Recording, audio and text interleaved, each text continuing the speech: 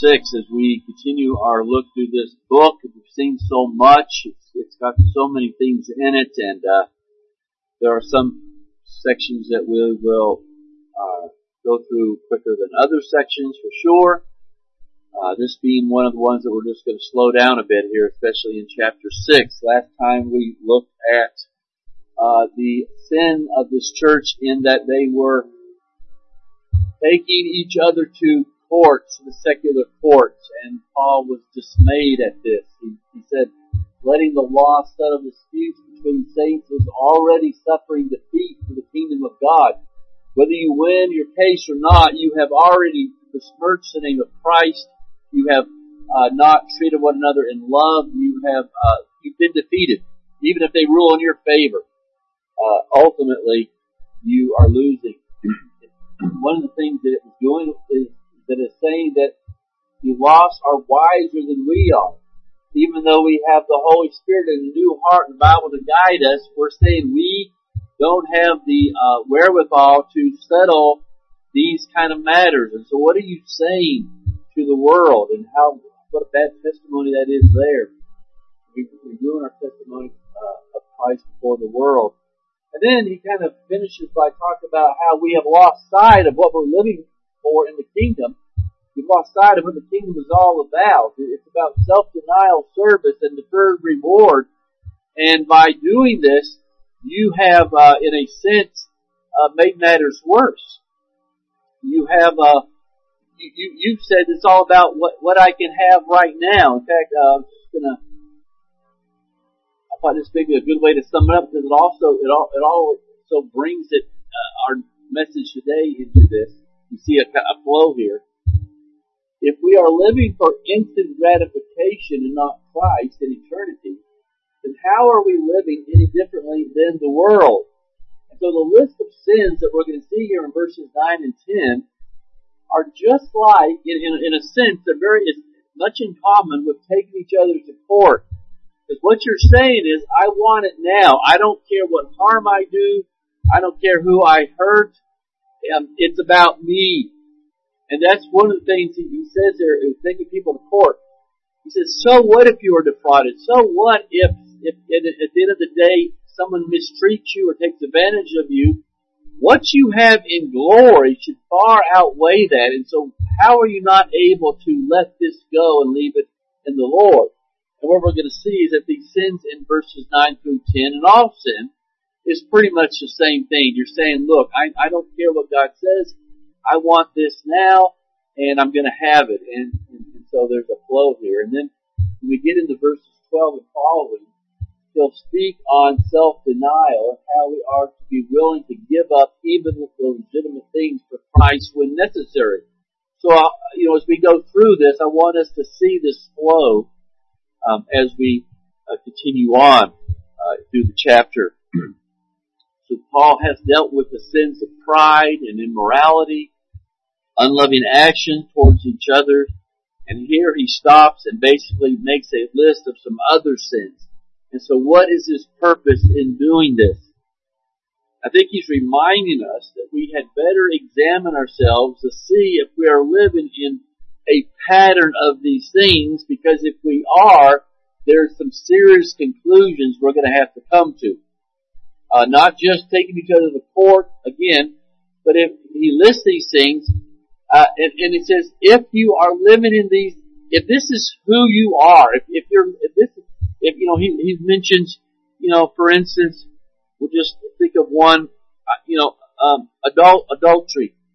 It's not that a Christian can't commit adultery, but if this is who you are, if you do this, if you live in it, and you do so without a bad conscience and without repentance, there's something far worse than just a Christian committing a sin. He's saying you're not even in the kingdom to begin with. So these are not isolated actions. They're lifestyles. And it's a way for us to judge ourselves and to see whether these things be in us. The Christian just can't live the same as he did before. And he says as much. Such were some of you, but you are washed, you are sanctified, you're justified. You are not who you were before. And so the Corinthians have lost sight of some of the fundamentals of the faith. They are focused on teachers, but not Christ. They're preoccupied with their spiritual experience and gifts and wisdom, but not in practical holiness. And so Paul says, some of you had better stop and consider what's going on here. They were proud to be broad-minded, and they were letting this guy from chapter 5 continue to live in sin and not do anything about it, but they were not distinctive in their lifestyle. And so we'll deal with a careful definition and explanation of these particular sins, Lord willing, next week. But for now, I want us to kind of look at Paul's overall point in these 3 verses and putting them where he does. And so, first of all, we notice here that we should know that we are not what we used to be. Notice how he starts off in verse 9.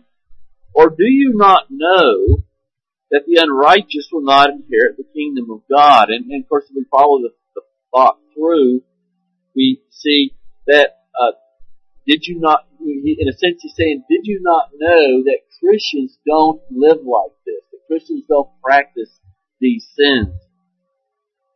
The first thing he does is ask a question that he expects them to already know. Another way we could say of saying this is that those who are not transformed by the gospel are not in the kingdom. They are supporting scripture, and there are, supporting scripture all through the Bible. It's something that we have certainly dealt with before, but let's just look at a few of them. Ephesians 2 and 1. And you were dead in trespasses and sin, in which you once walked, following the course of this world, following the prince of the power of the air. You were followers of sin, you were followers of Satan, you were followers of the world, and the spirit that is now in you at work in the sons of disobedience. That's what you once were. And of course he goes on to talk about being saved by grace. Think about John 3, where Jesus tells Nicodemus, to order the kingdom, you enter the kingdom through repentance and faith, through a new birth. You can become born again. It's something different. Something changes in you. So the question is quite clear and consistent, I think, in the Bible. The new birth gives us a new nature. It is not merely an intellectual decision. When you get saved, you don't decide one day, I'm going to convert to Christianity. I think that today I'm going to believe in Jesus.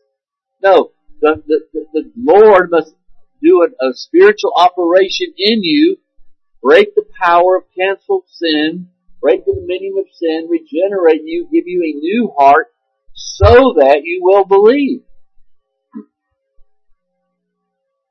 John chapter 1, verses 12 and 13. But to all who did receive him, who believed in his name, he gave the right or the power to become sons of God, who were born, here's a new birth, described for us, not of blood, nor of the will of the flesh, nor of the will of man, but of God.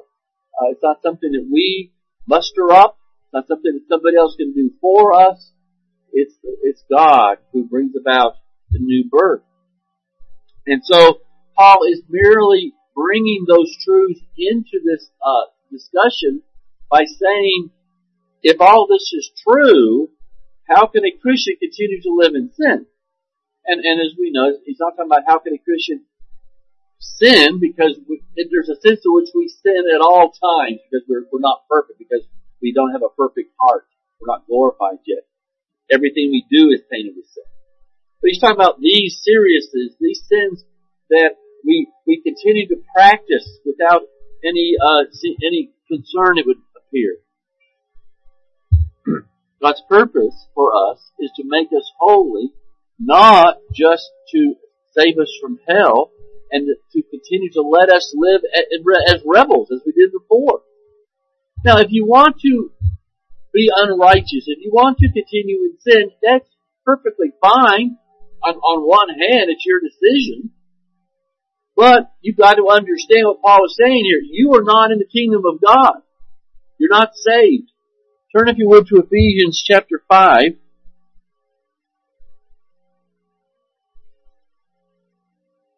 Ephesians 5, let's read the first 6 verses.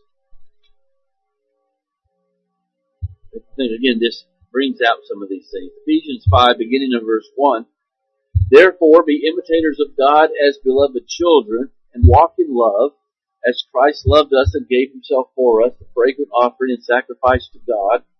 But sexual immorality and all impurity or covetousness must not even be named among you, as is proper among saints.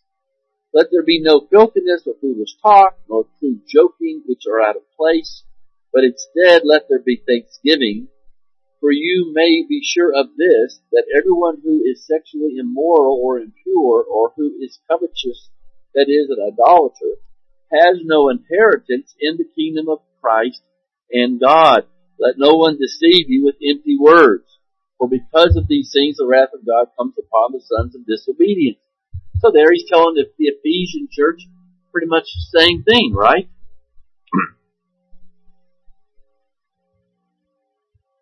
Jesus, we see here why Jesus loved us and died for us, and that is that he might make us people who love the Lord and serve the Lord, live as we were created to live. And so he states really the same thing that he states here in 1 Corinthians 6. And there's a sense in which it's all pretty clear and logical. I'm trying to proclaim it as clearly as I can today. Christians who are not different than they were before they were saved. That doesn't mean there's, in some of us, it doesn't always look the same. But we are different people than we were before. We have the Holy Spirit. We love Christ. We hate sin. Not as we ought to, but it bothers us when we see it in us, and we are striving to be like Christ. And if that's the case, we will not live in these open, obvious, evil sins in a continuous fashion. And so, first thing he does here is say there's something you should know. Secondly, he says that it's possible to be deceived in this. And certainly we know there are many out there today who are deceived in this, who think that all you gotta do is believe in Jesus and you're going to heaven. It really doesn't matter how you live. And they think that salvation is merely a decision that we make, not a divine work of God.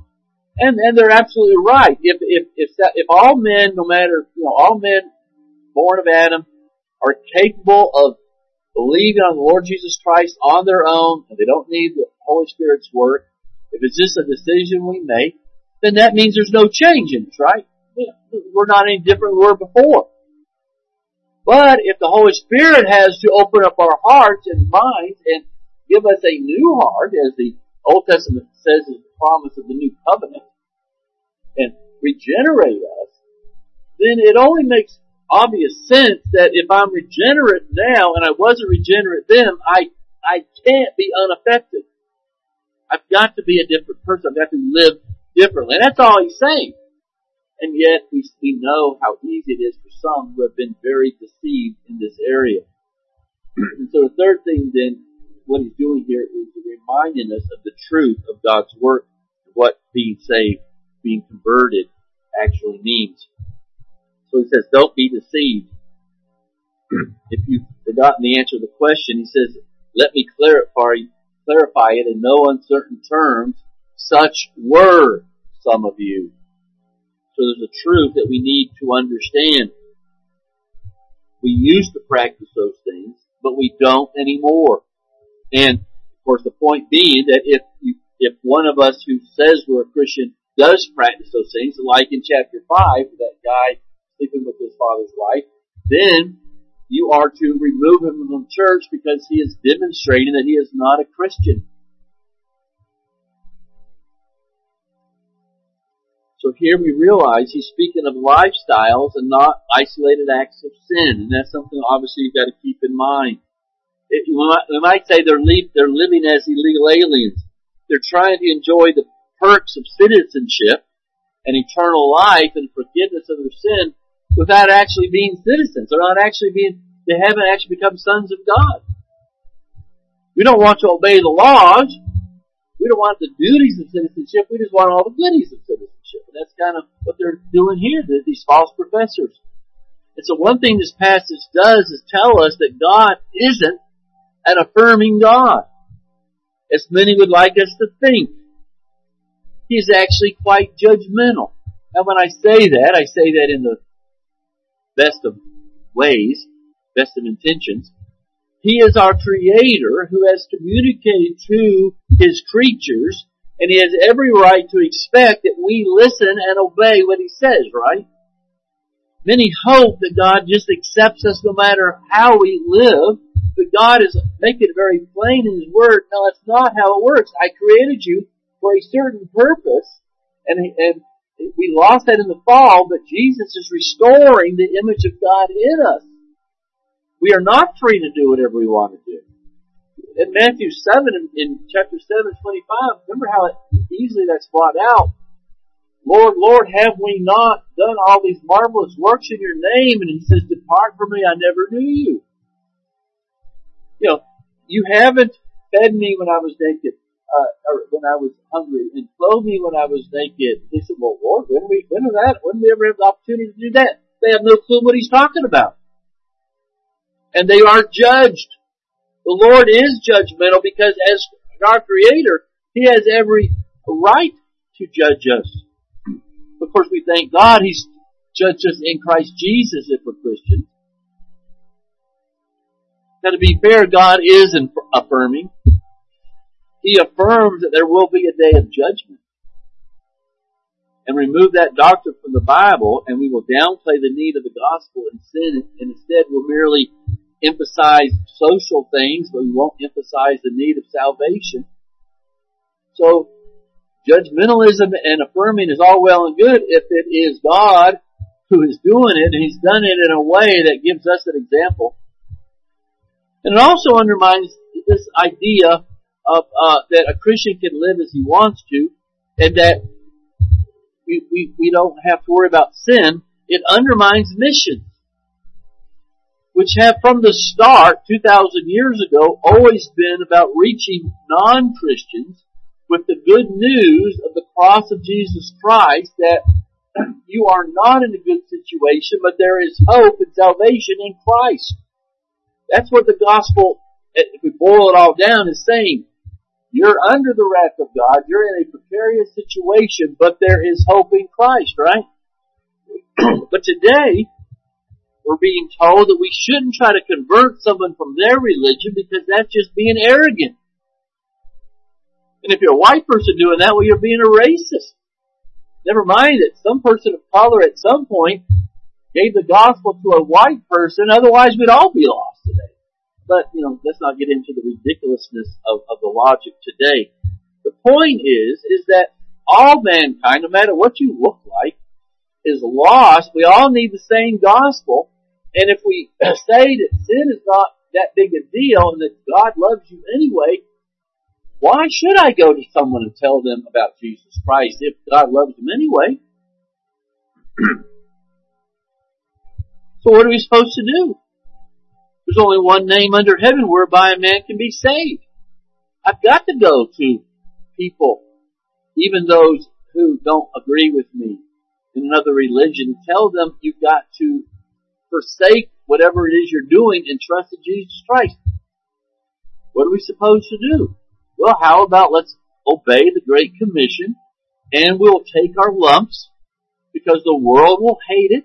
They'll hate us for doing it, but that Jesus already told us that's going to happen. The other thing we need to realize is what sins He's speaking of here. Many today are trying to refine what a lifestyle is that pleases God, and by doing so they redefine sins, and we know that some of these sins are clearly in the crosshairs of the culture. They are not to be seen as sin. And we'll spend more time with this, Lord willing, next week. But part of the deception here is to think that these are things that God is okay with. To be a Corinthian is to be an especially immoral person. In other words, the use of the word Corinthian, if someone in that day said he is a Corinthian, he is saying he is a really immoral person, and even the world understood that. They say that the artistic center of Corinth had become a center for homosexual activities. So these sins had become normal sins. but they were seen all around them, and they had grown used to them and did not see them as sin to some degree. We saw that in chapter 5. And all this is true in America today, but my job is to remind us that the Word of God stands as true today as it did in Paul's day. God doesn't change. He doesn't accommodate the world's whims. Sin is still sin. And no matter what's going on around us, Christians still have a certain pattern of behavior that they are to abide by. We are followers of Christ. We are, as they said in the early church, we are people of the Word. We cannot live as we did before. When Paul entered the city, he didn't march to the city hall and try to enact legislation. He made a proclamation. He preached Christ. And this is how we combat sin. We preach Christ. God speaks out of this book. This is His final revelation. And in the New Testament is the clearest revelation. And so why do we want to use anything else? His power is going to work better than the power of laws. And so, it's why use anything else? The only way I'm going to be set free from my self-love and my self-worship and sin's ruination is through the power of the gospel. What we need to know is that we need to be saved. Now, Christians know that some sins need to be outlawed, if possible, because of the damage they do to society. And even the world, when God hasn't abandoned it in judgment, knows that. That's why murder is outlawed, because people realize that if we just let murder go, unrestrained, there can be no real society, right? And we know that there are other sins that destroy the family, that destroy society, and if possible, the church should be an influence to the government. We are here to be a salt and light, to stand up and say, these things are wrong, these things should be outlawed, these things are going to destroy us. When we can do those things, I'm all for it. We should be an influence for good, even politically when we can. But at the end of the day, we know that the only thing that matters is not stopping certain activity, but having a transformed heart. Because at the end of the day, if you're moral but go to hell, well, what have you done? We want people to be saved. We know that's the only answer. And so I think these words are reminding us about that. And so down in verse 11, the final thing he tells us is why we are no longer to walk in these sins. And I've already alluded to this, but let me just finish today by dealing specifically with verse 11. Something radical has happened to us. He says we've been washed, and washed generally speaks of the regenerating work of the Holy Spirit. We know the Holy Spirit cleanses us, not just from the guilt of sin, which seems to be as far as these Corinthians seem to want to go. I'm saved, I'm no longer going to go to hell, but sin still has a hold on us, and that's evidently okay. We said that they are thinking like Romans 5 and 6, let us sin that grace may abound. They might be thinking that, well, God really doesn't care if we sin or not, because it just gives Him opportunity to be more gracious. So, they maybe didn't have Romans 5 and 6. They didn't know about those verses. Who knows?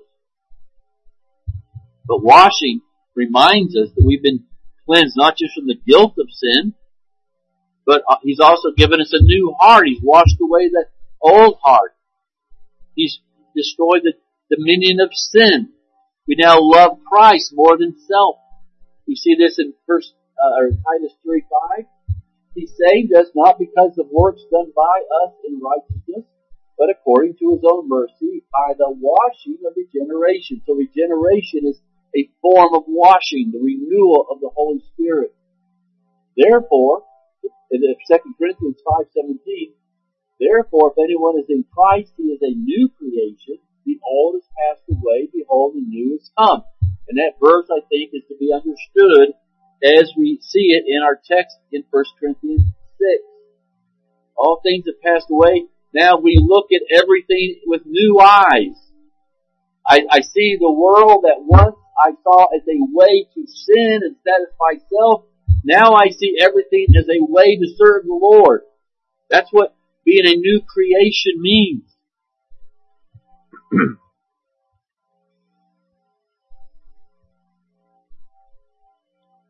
But the interesting thing about our text here where he says you have been washed is that it's in the middle voice.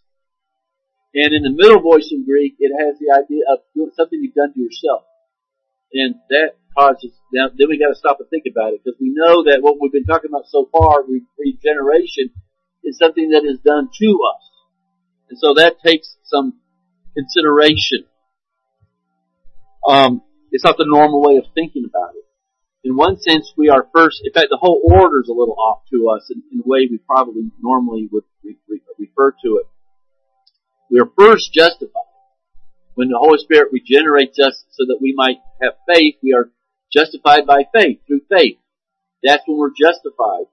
And then sanctification, which is, we consider a way the Holy Spirit washes us, is that it begins after we're justified, we start to be conformed to Christ, and we call that sanctification. And so the order here is a little confusing at first sight. Paul doesn't use the order, it's that order, and says we've washed ourselves in some way, and then changes to the passive voice, which is what we would have kind of assumed. We have been sanctified, and we have been justified. So what's the point here? Is there anything unique in the way that he is presenting this that we should see? Well, first of all, he's not giving us the order of salvation, what the theologian calls the order salutis, the order of salvation, which I kind of put down kind of the normal way that we would think about this. And this is all, some of this stuff is instantaneous and simultaneous, and so you got to be careful about trying to fit it all into a certain order, but there's a general order that we need to understand. And obviously the first one is that we're elected, right? That happened in eternity past. Then God sent the Son to provide an atonement, right, for our salvation, for the forgiveness of sins. At some point there's got to be a gospel call, an outward call. When we hear the call, then if the Holy Spirit has given us an inward call, the efficacious call, He regenerates us so that we can hear the outward call and obey, right? Now, I think there's good evidence that sometimes the Holy Spirit regenerates somebody and begins to work in them before they ever hear the gospel call. But then when they do hear it, then they would believe. And there is conversion.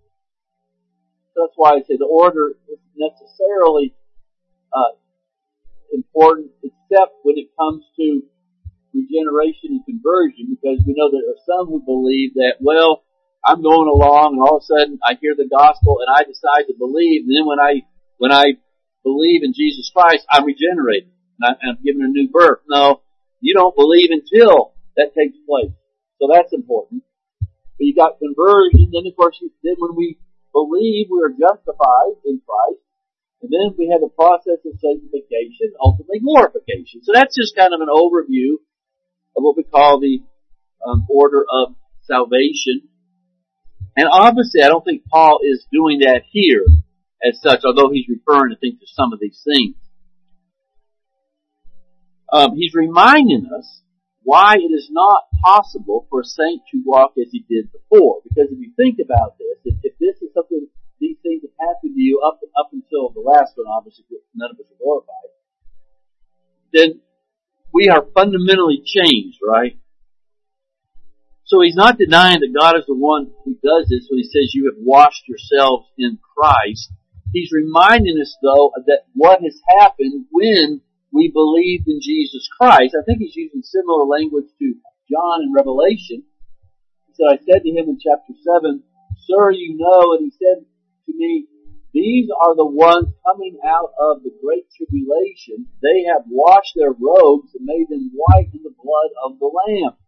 And as he looks at these who are saints, as they have come out of tribulation of life, and they have washed their robes and made them white in the blood of the Lamb. We know that, of course, we have not done that in a literal sense, but in believing in Jesus Christ, And in the sanctification process, we are partakers in that. And then in chapter 22, blessed are those who wash their robes so that they may have the right to the tree of life and that they may enter the city by the gates. No one gets into heaven unless they are people who have demonstrated that they are no longer slaves to sin. That doesn't earn heaven, but it proves that they are going to get into heaven. I've said this before. Every account in the New Testament that deals with the judgment is always based on works. And we know works it does not get you into heaven. But nobody who doesn't have a changed life is getting into heaven. See the difference there? And so I think that's all it's the same when he said we've washed ourselves. We have, by faith in Christ, that's how we have been brought into this situation. So he uses this word first to remind us of who we are. We are washed. We are those who have trusted in Christ for the forgiveness of sins and have been given a new nature. We have turned away from sin in repentance. And then from there he goes on to explain for what purpose we have been saved or washed. At some point, we are set apart by the election of grace to be separated from this world through Christ. You are washed, you are sanctified. We know that sanctified is the same word as holy. It has the idea of separation. Think about when God sanctified Israel, and he says he brought them out of Egypt. We have been set apart from the world. We've been washed from our sins. We've been set apart, sanctified, set apart unto the Lord. We no longer then can live as we did before. We're not profane anymore. So you see what he's saying here. He's merely using biblical language to prove his point. We are saved for a purpose, to live for the Lord. And so this is possible because we have been justified and coursed in Christ's blood. He died for us so that we might be washed and serve the eternal purpose of God. So simply put, he is saying that for a Christian to walk as he did before he was saved is impossible because, first of all, God didn't save you for that purpose, and it denies the very process of salvation. And I think it's confirmed in the next few verses. Because we notice in verse 12, he begins to show the incongruity of living in sin by the saint of God. Notice in verse 12, there's a whole new approach to life. All things are lawful for me, but he says, but, and we'll explain this more when we get there, but all things are not helpful. So there are things that are out there that are okay, but I as a Christian got to think, now can I please the Lord in that? So if that's the mindset of a Christian, I can't say, well, you know what? I'd like to commit adultery with that woman, so I think I'm going to do it. Because we've forgotten who we are. Well, it denies everything that we are.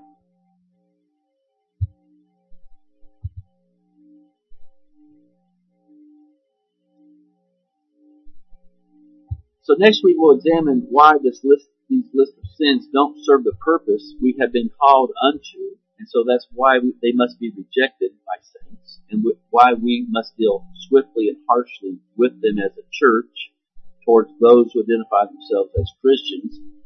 And we will be reminded that they are still just as sinful today as they were in Paul's day. Social mores have absolutely nothing to do with godliness for a Christian. I want to make one more point today before we close. When God saves us, notice here in this text, he breaks our past away from us so that we become new creations, and are now defined by who we are in Christ. We are not defined by our past. Now we saw this in chapter 1. We made a whole sermon just on our new identification. We are now Christians. We are now Christ, sons of God. We are no longer what we were. And Paul is reminding us of that here. Paul has a very different view of the relationship of the past to the present than is held by many today, especially psychologists. In the psychological world of our day, what one was in the past determines what he is in the present. If you were a victim in the past, you are a victim now. And so forth. And you can't ever really get away from the past in one way or another. And that's why there's so much time and money spent in digging up the past, because it becomes a great excuse for my sin in the present. I can't help it. I was abused as a kid. And so it becomes an excuse. What we were in the past does not determine what we are today. Paul says that. This is what you once were, but you are no longer. Because the cross of Christ separates us not only from our sins, but from our past. Christ stands between us in the present and us as we were in the past.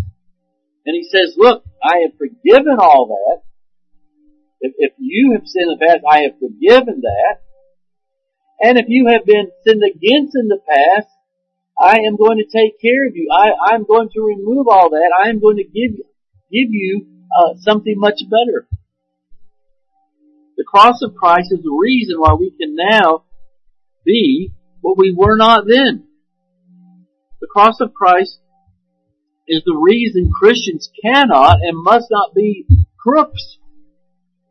It doesn't matter if you were a crook. Now you know better. Now you have every reason not to be. It doesn't mean that Christians can't sin, but it means that they must not sin. They don't want to sin.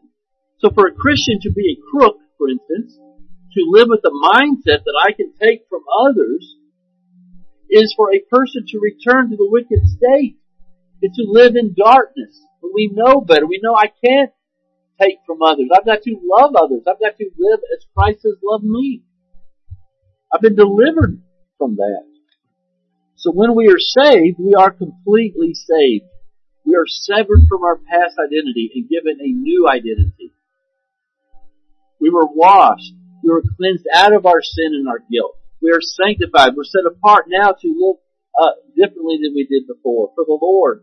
We're justified. We're legally declared righteous through the righteousness of Jesus Christ. And it's all transpired in the name of Jesus Christ. I'm a different person. Now, that might mean that the past might always mean there are going to be battles you're going to have to fight inside and out.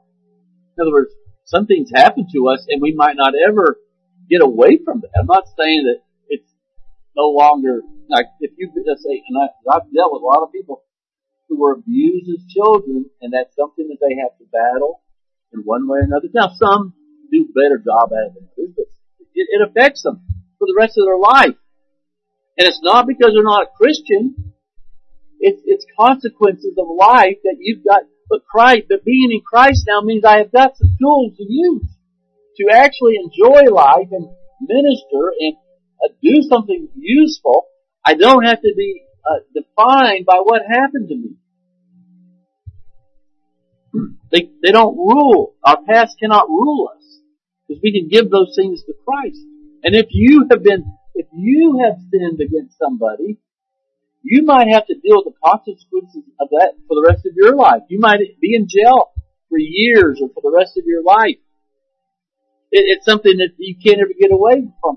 But at least you know that it's been forgiven in Christ and that someday you shall be glorified and that it'll cease to be what it was.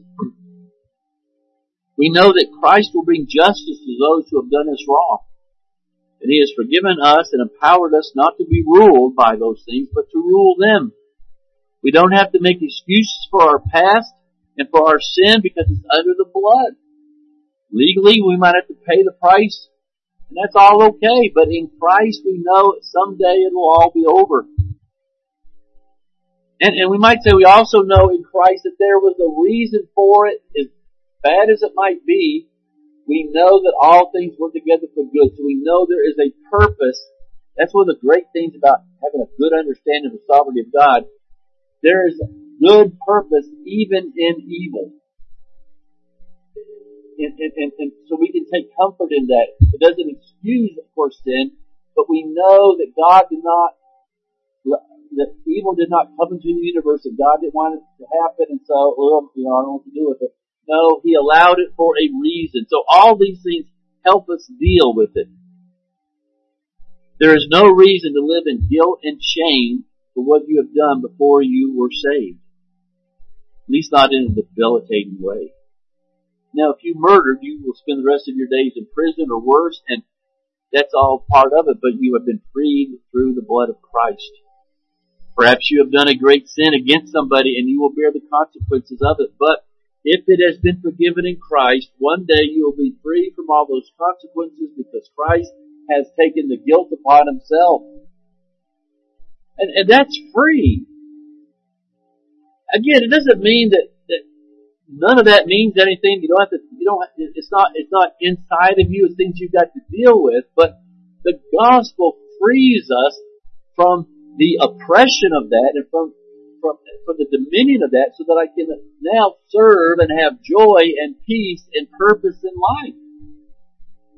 Sometimes we have to come to terms with things that have happened in the past, but the only way we can effectively do that is through the gospel.